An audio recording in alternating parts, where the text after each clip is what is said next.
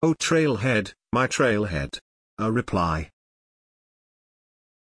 So Salesforce has just announced pricing for myTrailhead at $25/user/month, but only as an add-on to a Salesforce Enterprise license, so can come out on the pricey side. Keir Bowden has created a great blog all about myTrailhead. But for me, the pricing is, kinda, typical Salesforce. And I have some ideas why they have made the requirement for an enterprise license too, although a guess. Launching as an MVP. I've noticed that when Salesforce is launching something new themselves, they seem to typically launch the product as a minimum viable product, MVP. It makes a lot of sense. Test the water and see if there is interest, and if there is, chuck money and resources at it to build it out. I'm not saying myTrailhead is an MVP product, it's been in the planning for a long time. But, by putting the price point high/barrier to entry high, they are going to be reducing the number of customers that are going to purchase it. But for an MVP product, this is perfect.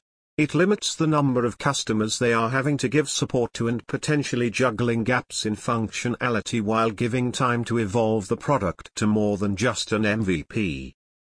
The high price point also helps pay off the implementation costs. But who wouldn't? Increasing the price your customers pay and reducing the number of customers you have to juggle and support. A win-win. External objects aka Lightning Connect aka Salesforce Connect. When this was first launched, I believe the price tag was around $200,000.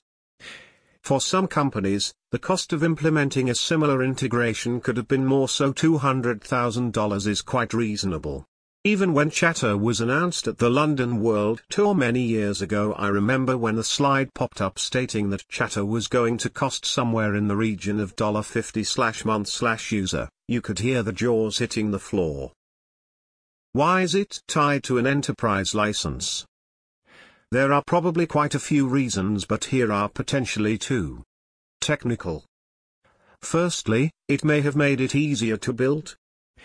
Technical limitation initially: without an enterprise license you potentially won't have the API access to make myTrailhead test challenges work, etc., which could reduce the value of myTrailhead. The future license spend. But I think the main reason might be the long-term view of the myTrailhead product.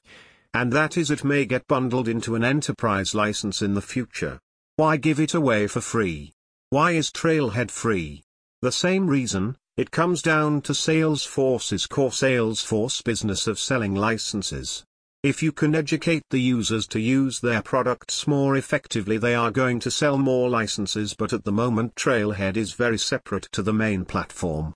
Could this converge in the future? I can see the benefit in license terms. If you can get a CPQ trail in front of a business user/influencer, you could potentially sell the product by itself. This means bringing Trailhead closer to end users.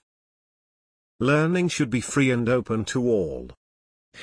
I hope that Salesforce will see the power of Trailhead and actually see how myTrailhead could be a force for good in providing free learning for all, and also a potential upside to license revenue growth, a win-win for all. But we'll have to see.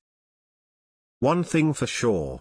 I can't wait for my first project where I get to implement and create myTrailhead modules. Smile.